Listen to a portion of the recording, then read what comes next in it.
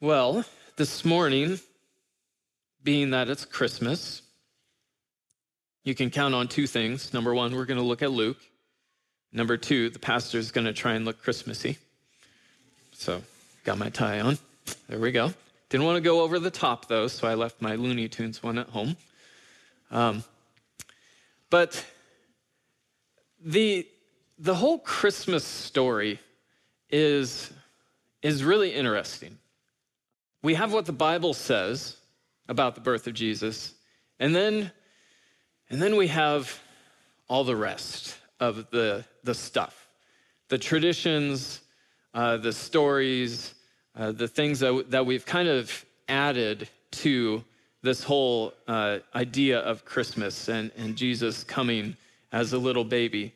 And I don't want to be too much of a Grinch this morning, but I do want to just look at what the Bible actually says about this story of Jesus coming and kind of, compare it to some of our common ideas of what Christmas is about. And I have to admit that, as I was studying some of these things, I was like, no,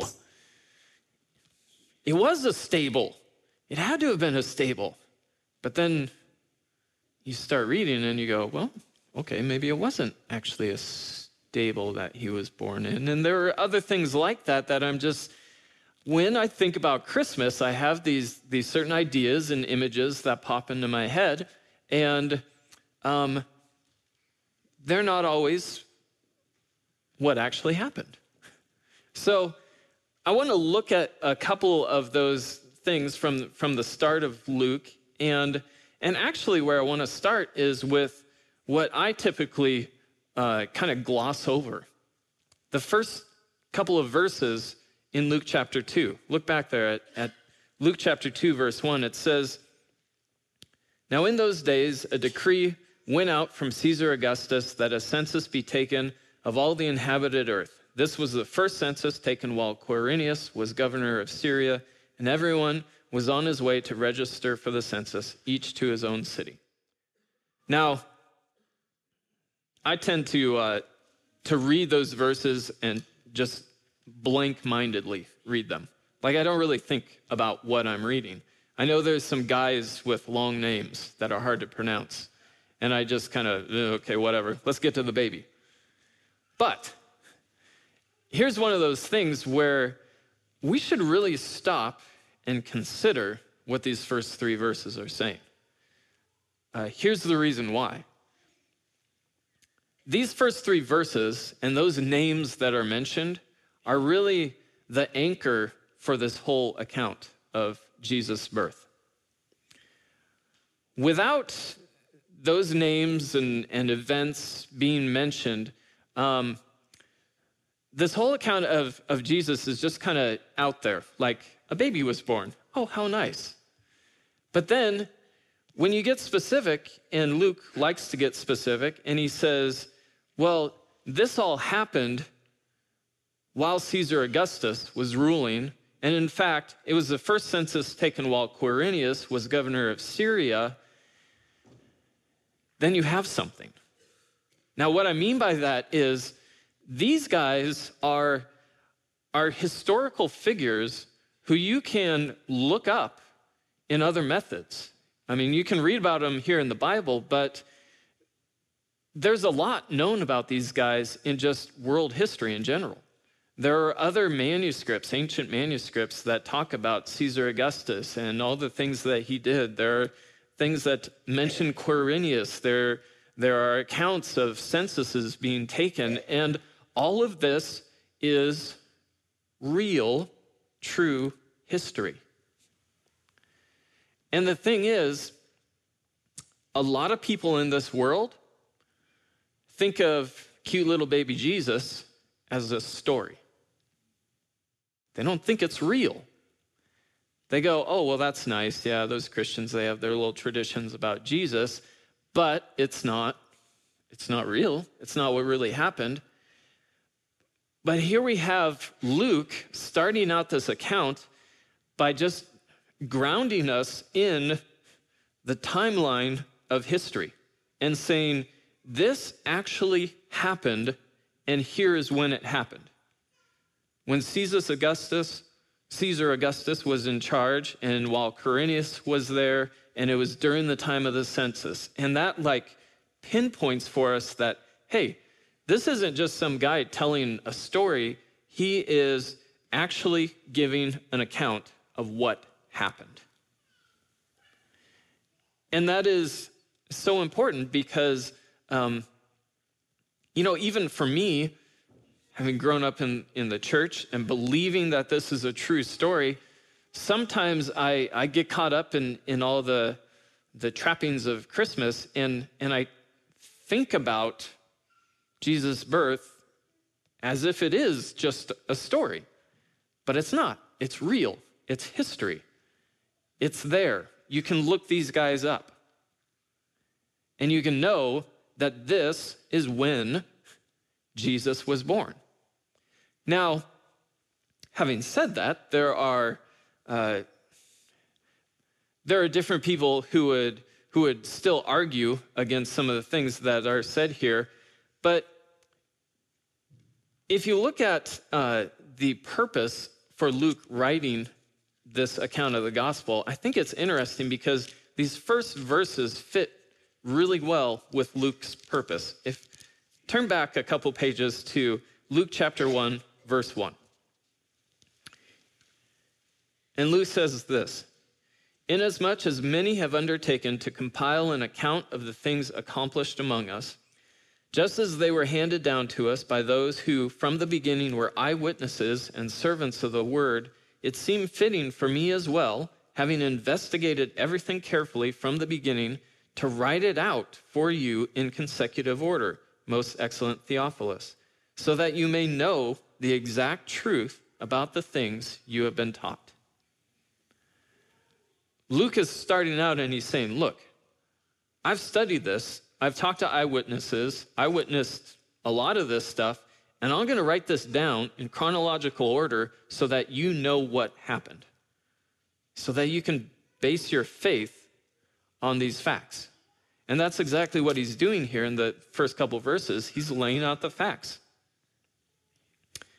Somewhat unrelated to this, but kind of related. I was watching a video this last week about biblical archaeology, and the guy who is speaking, his name is Dr. Adam Francisco, and he was talking about the Apostles' Creed and how there's a really interesting line in the Apostles' Creed. I'm not sure if you're familiar with that. It's an ancient creed that the church would repeat, and it basically gave some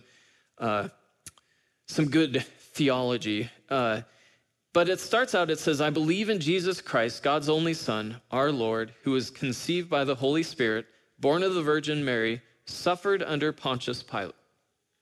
Stop. That little phrase there, suffered under Pontius Pilate. It's kind of the same thing that Luke is doing. Here's the name of a guy who you should be able to find, right? Pontius Pilate. Well, interesting thing is that for a long time, this was a key passage or a key thing for naysayers to come to, and they would say, well, your Apostles' Creed, the Bible where it talks about Pontius Pilate, there was never any guy named Pontius Pilate. You know what? For a long time, there was no historical record of a guy named Pontius Pilate other than in the Bible. Until 1960. In 1960, they were doing an archaeological dig somewhere. They came across a section of a building, and lo and behold, there's a plaque on the building that is dedicating the building to Pontius Pilate.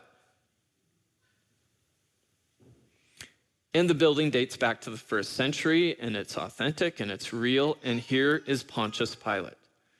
And that stone that has his name, it's called the Pilate Stone, and it was a big archaeological find. Why? Because now all those people who say, oh, you Christians, you just make this stuff up, can they say that anymore? No, because he's a real guy. and everything was correct.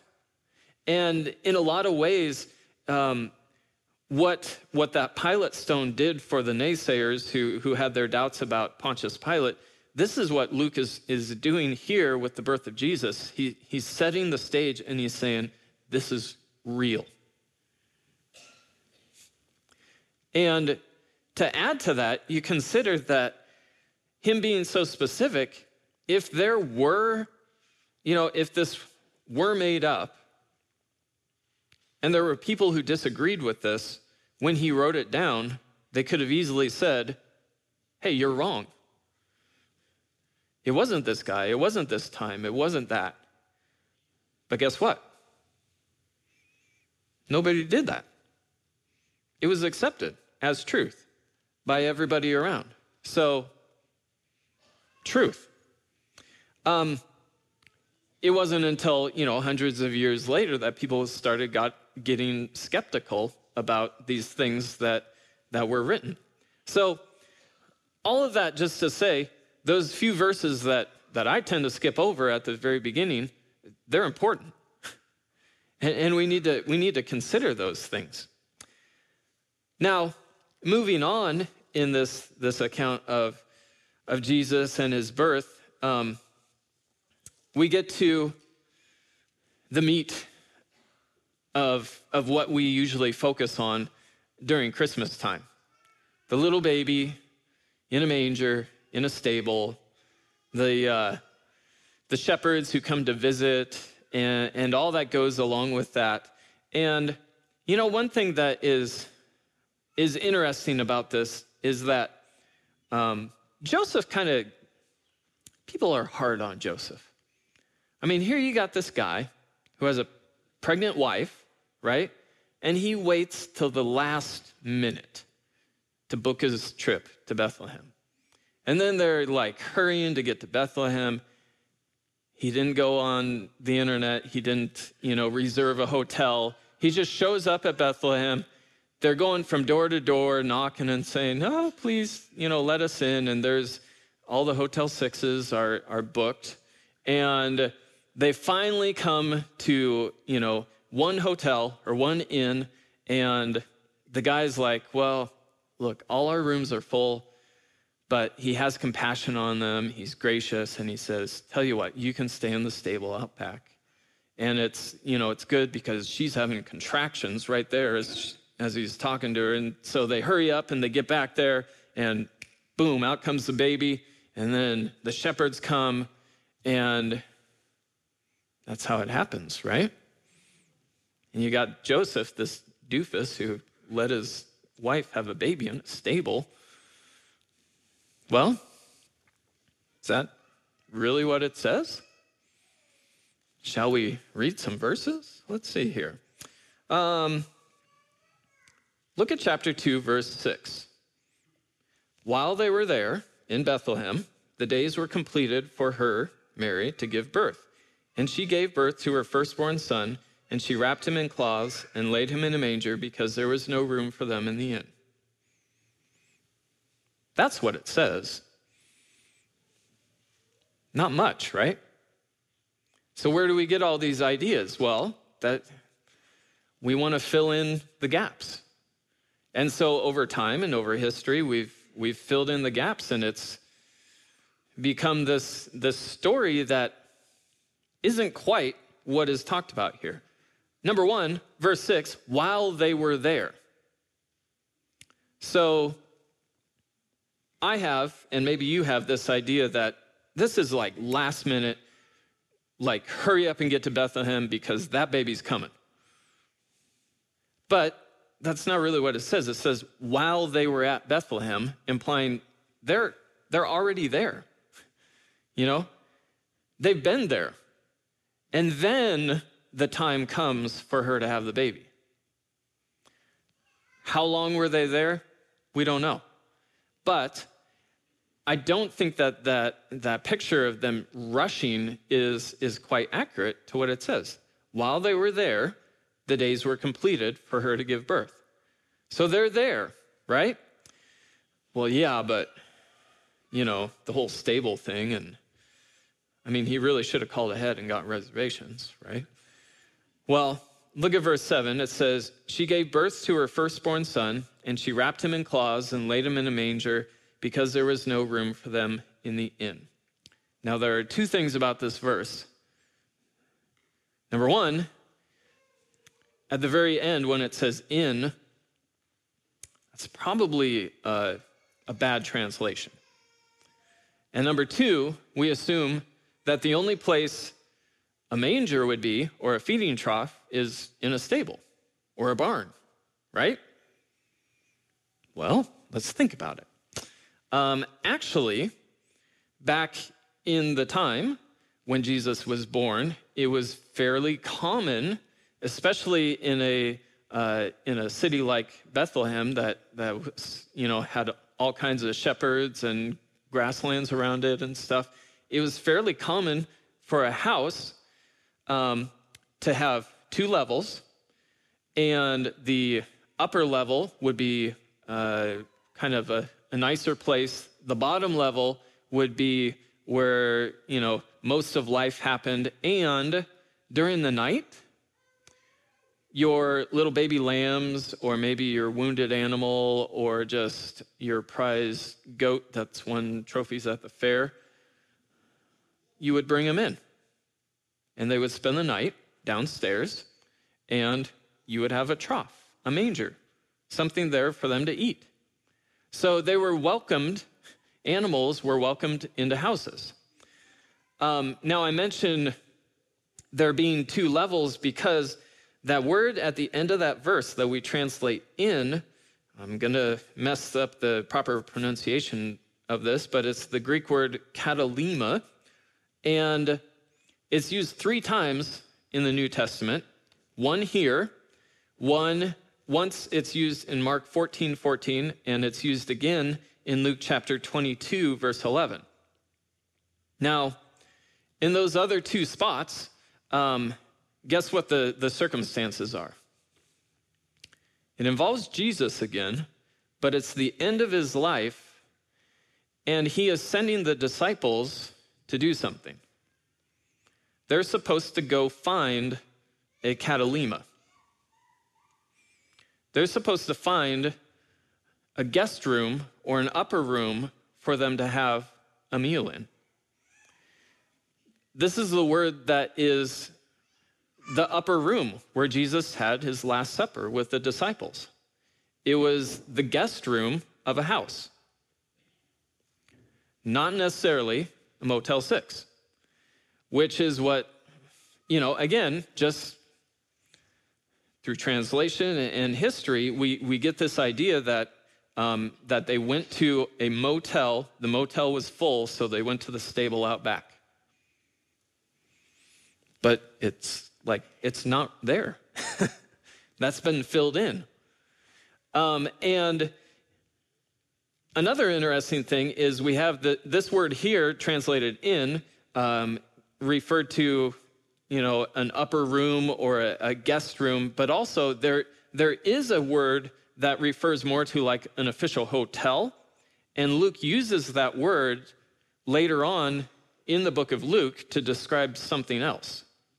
When he's talking about the parable of the Good Samaritan and how the Good Samaritan takes the guy who was beaten up and he puts him up in a hotel or an inn. Like, he uses the word pandakion for that. That was the hotel word. And that's what he talks about with the Good Samaritan. And he puts up the guy in the hotel, and he asks the hotel keeper or the innkeeper to take care of that guy. Totally different words than what he's using here. So, I just put that out there because, well, what's this? It's a little stable, right? And that's how we picture it, like little baby Jesus in the stable, and hay, and there's sheep. And like I said, I'm not trying to be a Grinch. I'm not saying that we should, after the service, come tear this down and burn it. But it's like there's so many things about this Christmas story that that have just been filled in over time and maybe aren't correct. And Middle Eastern culture in that time was very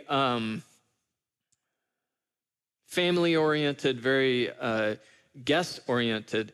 And typically, if people were traveling around, they would go into a town and people they would let travelers stay in their house. They would invite them into their house, into their upper room, their guest room, and let them stay there.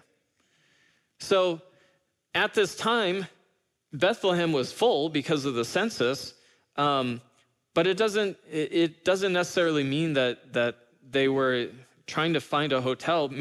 Maybe they were even with family because that was their home city. But the upper room was full, so Mary and Joseph were downstairs, and when she had the baby, there was a trough there with some clean hay. Put the baby in the trough. And it's just, it kind of makes sense. It's different than what we typically picture, but it's all, I kind of think that that's a more accurate picture of maybe what actually happened. Now, but what about the whole innkeeper thing?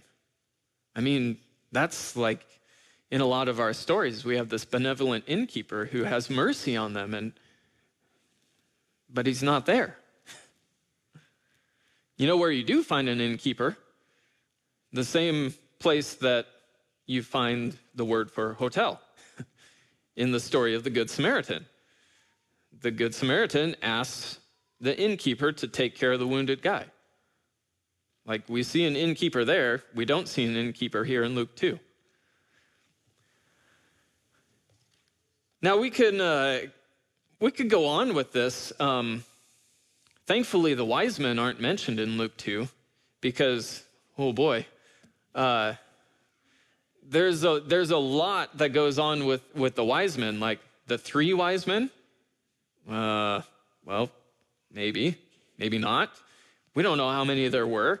Their names, Belteshazzar and all this stuff, was that really their names? Well, no, we don't know. That was made up. What do we know about the Magi? Were they kings? Were they, some sort of astrologers? What were they? It's just, I don't know. We know there were 3 gifts that they brought, which is why we traditionally say there were 3 of them.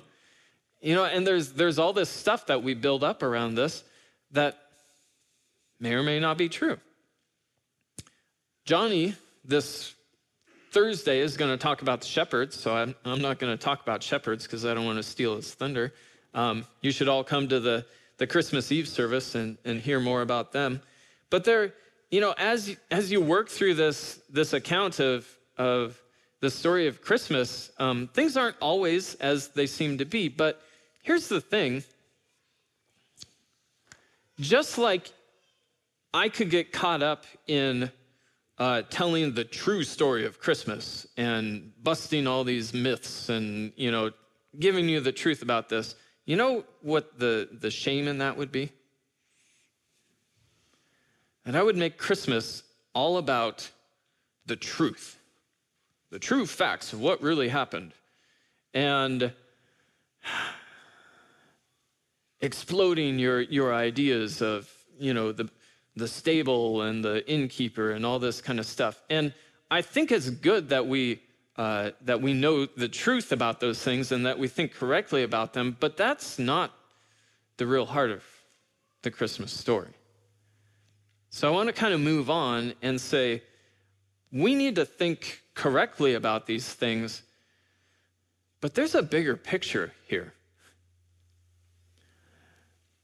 Christmas isn't about how many wise men there were, and it's not about exactly what kind of stable Jesus, was born and laid in.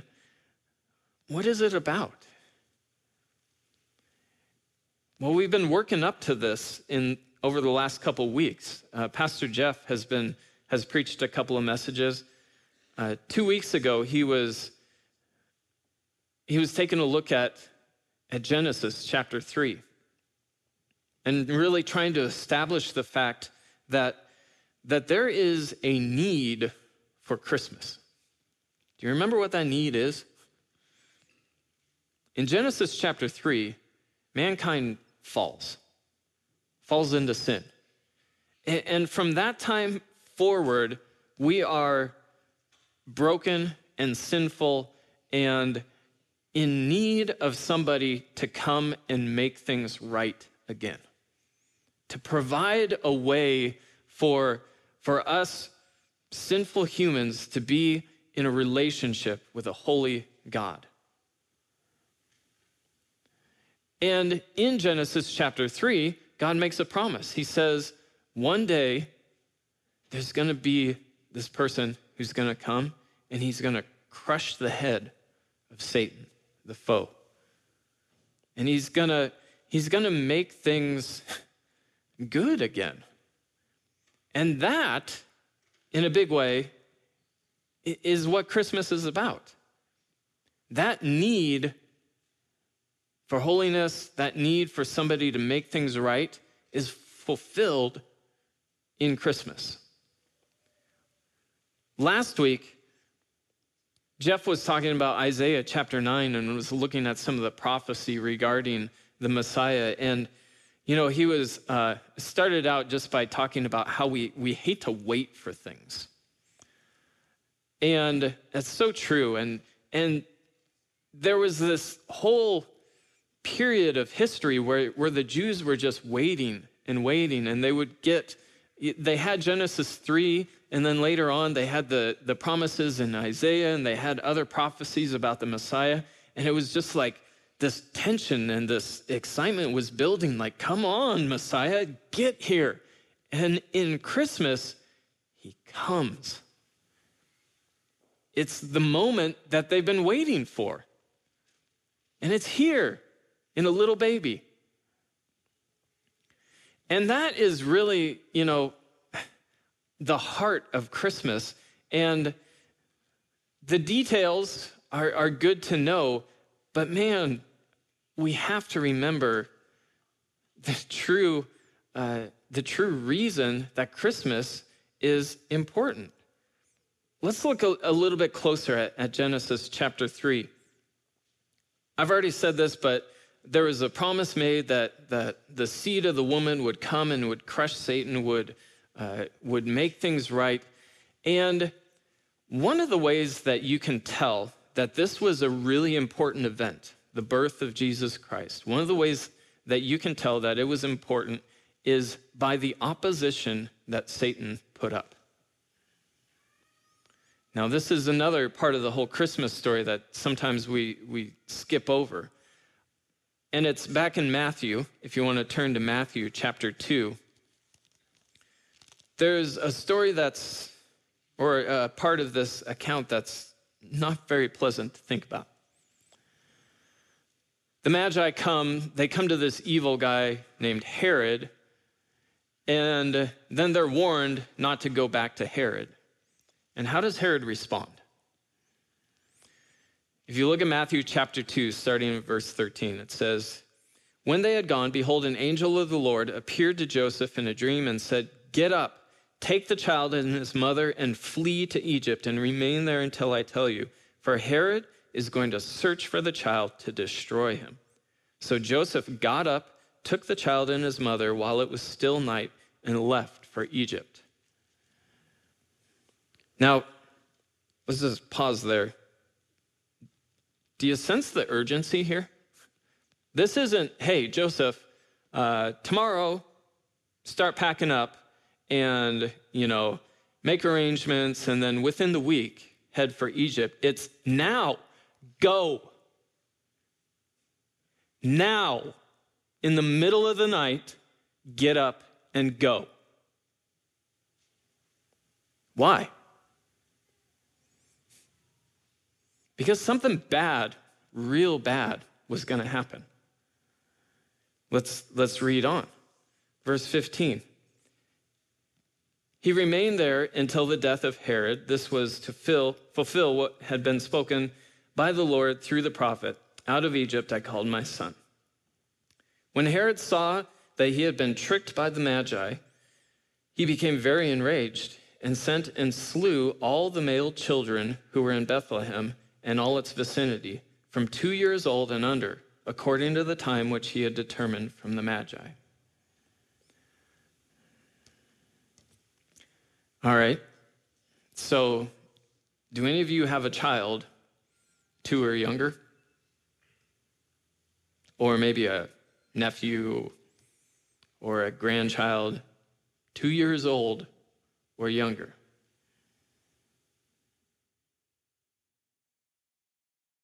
Can you imagine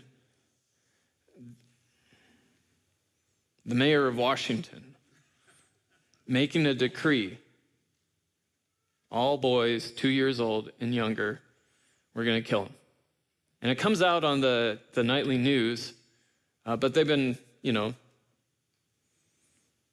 planning this, and so it comes out, and people start to go, what?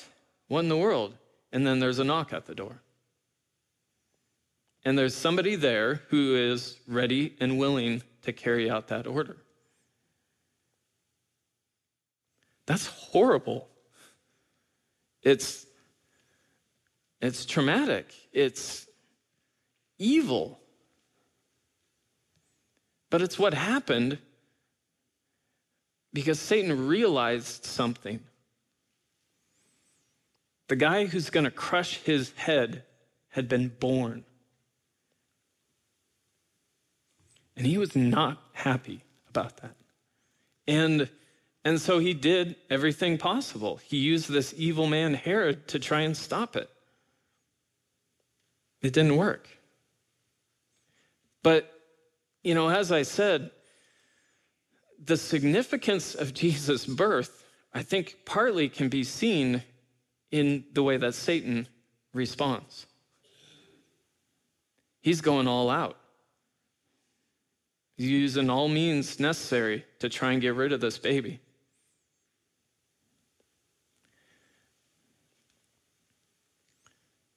Because this baby would grow up and would die on the cross to forgive our sins. When John the Baptist sees Jesus, in John 1:29, he says this, the next day he saw Jesus coming to him, and he said, behold, the Lamb of God who takes away the sin of the world. This baby was that man. And it happened on Christmas, while Caesar Augustus was ruling in the time of Quirinius. And that's what we should be celebrating. The Savior is here. He came on that day. If you can maybe picture taking all the information about the Messiah from the Old Testament and making a checklist. You know what the first check mark is? Born. Check. And all the other stuff that the Messiah was going to accomplish couldn't be accomplished until that first check mark. And so all the hopes and all the dreams and all the longing for the Messiah and for true forgiveness of sins all comes down to that one little check mark, and on Christmas, check. He's born. Hallelujah, right? Isaiah chapter 9, Pastor Jeff talked about this last week, but further information about who this Messiah was going to be. And like I said earlier, this was such a longed for thing in the Jewish mind. Come, Lord Jesus. Well, they didn't know his name. Come, Lord. Come, Messiah. Like they were waiting for this to happen.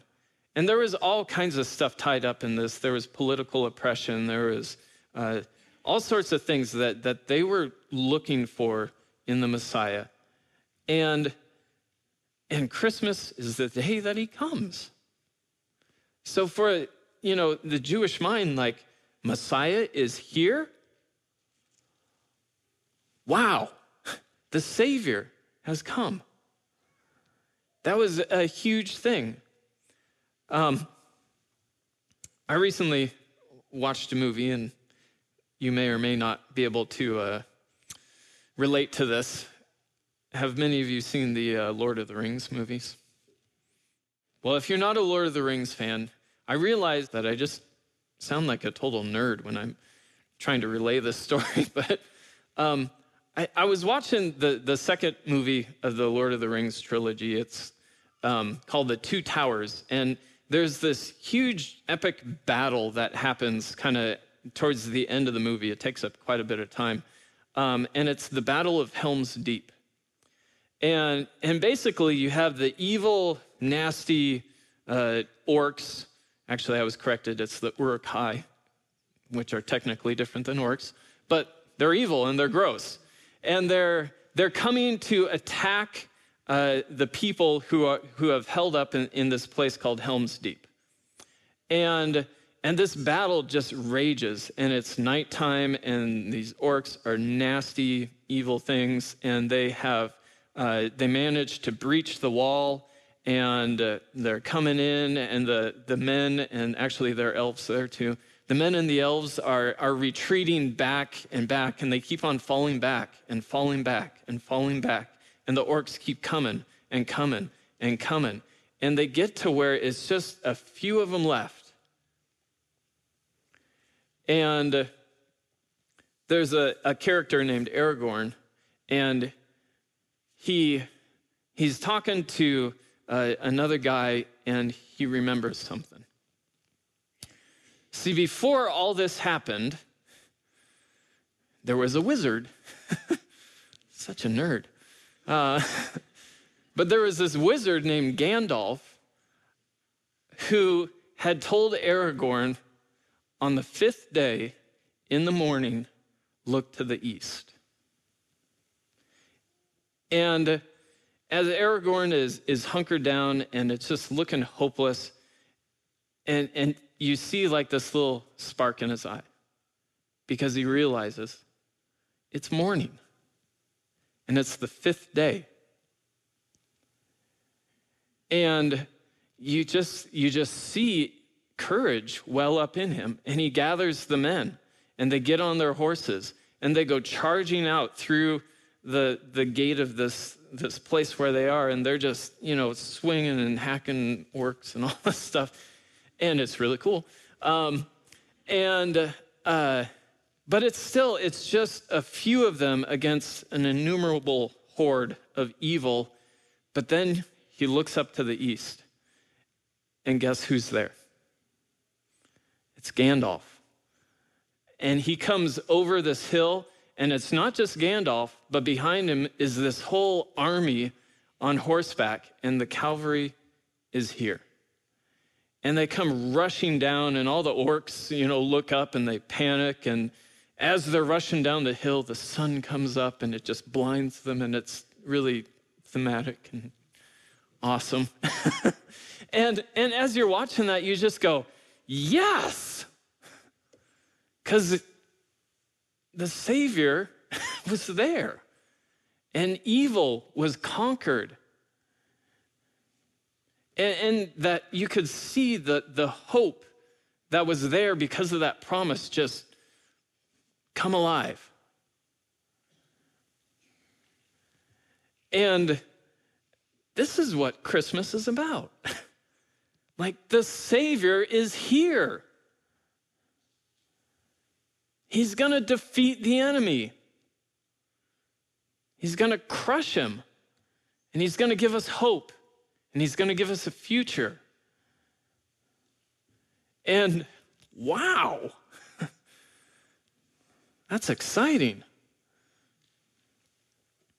However, we get caught up in, I got to buy this guy a present, and oh man, I got to make this, and I got to do that.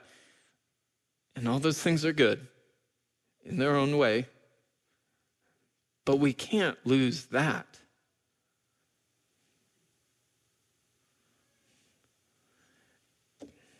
And if we do, that's sad. Now, there are some interesting things about the Savior coming, because he didn't necessarily come as the Jews expected him to. They saw all the promises in Isaiah 9 that he would come and he would rule, he would govern, and they kind of missed Isaiah 53, which says this: "Who has believed our message, and to whom has the arm of the Lord been revealed? For he grew up before him like a tender shoot, and like a shoot out of parched ground. He has no stately form or majesty that we should look upon him, nor appearance that we should be attracted to him. He was despised and forsaken of men, a man of sorrows and acquainted with grief. And like one from whom men hid their face, he was despised, and we did not esteem him. Surely our griefs he himself bore, and our sorrows he carried.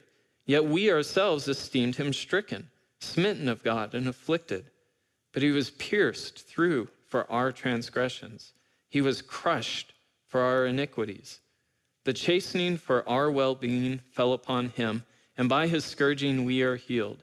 All of us like sheep have gone astray. Each of us has turned to his own way, but the Lord has caused the iniquity of us all to fall on him." And there was this expectation that the Messiah would come and rule when he came to die. But guess what? He's coming again. And when he comes again, we see from the New Testament, from reading Revelation, this time, he's coming to rule.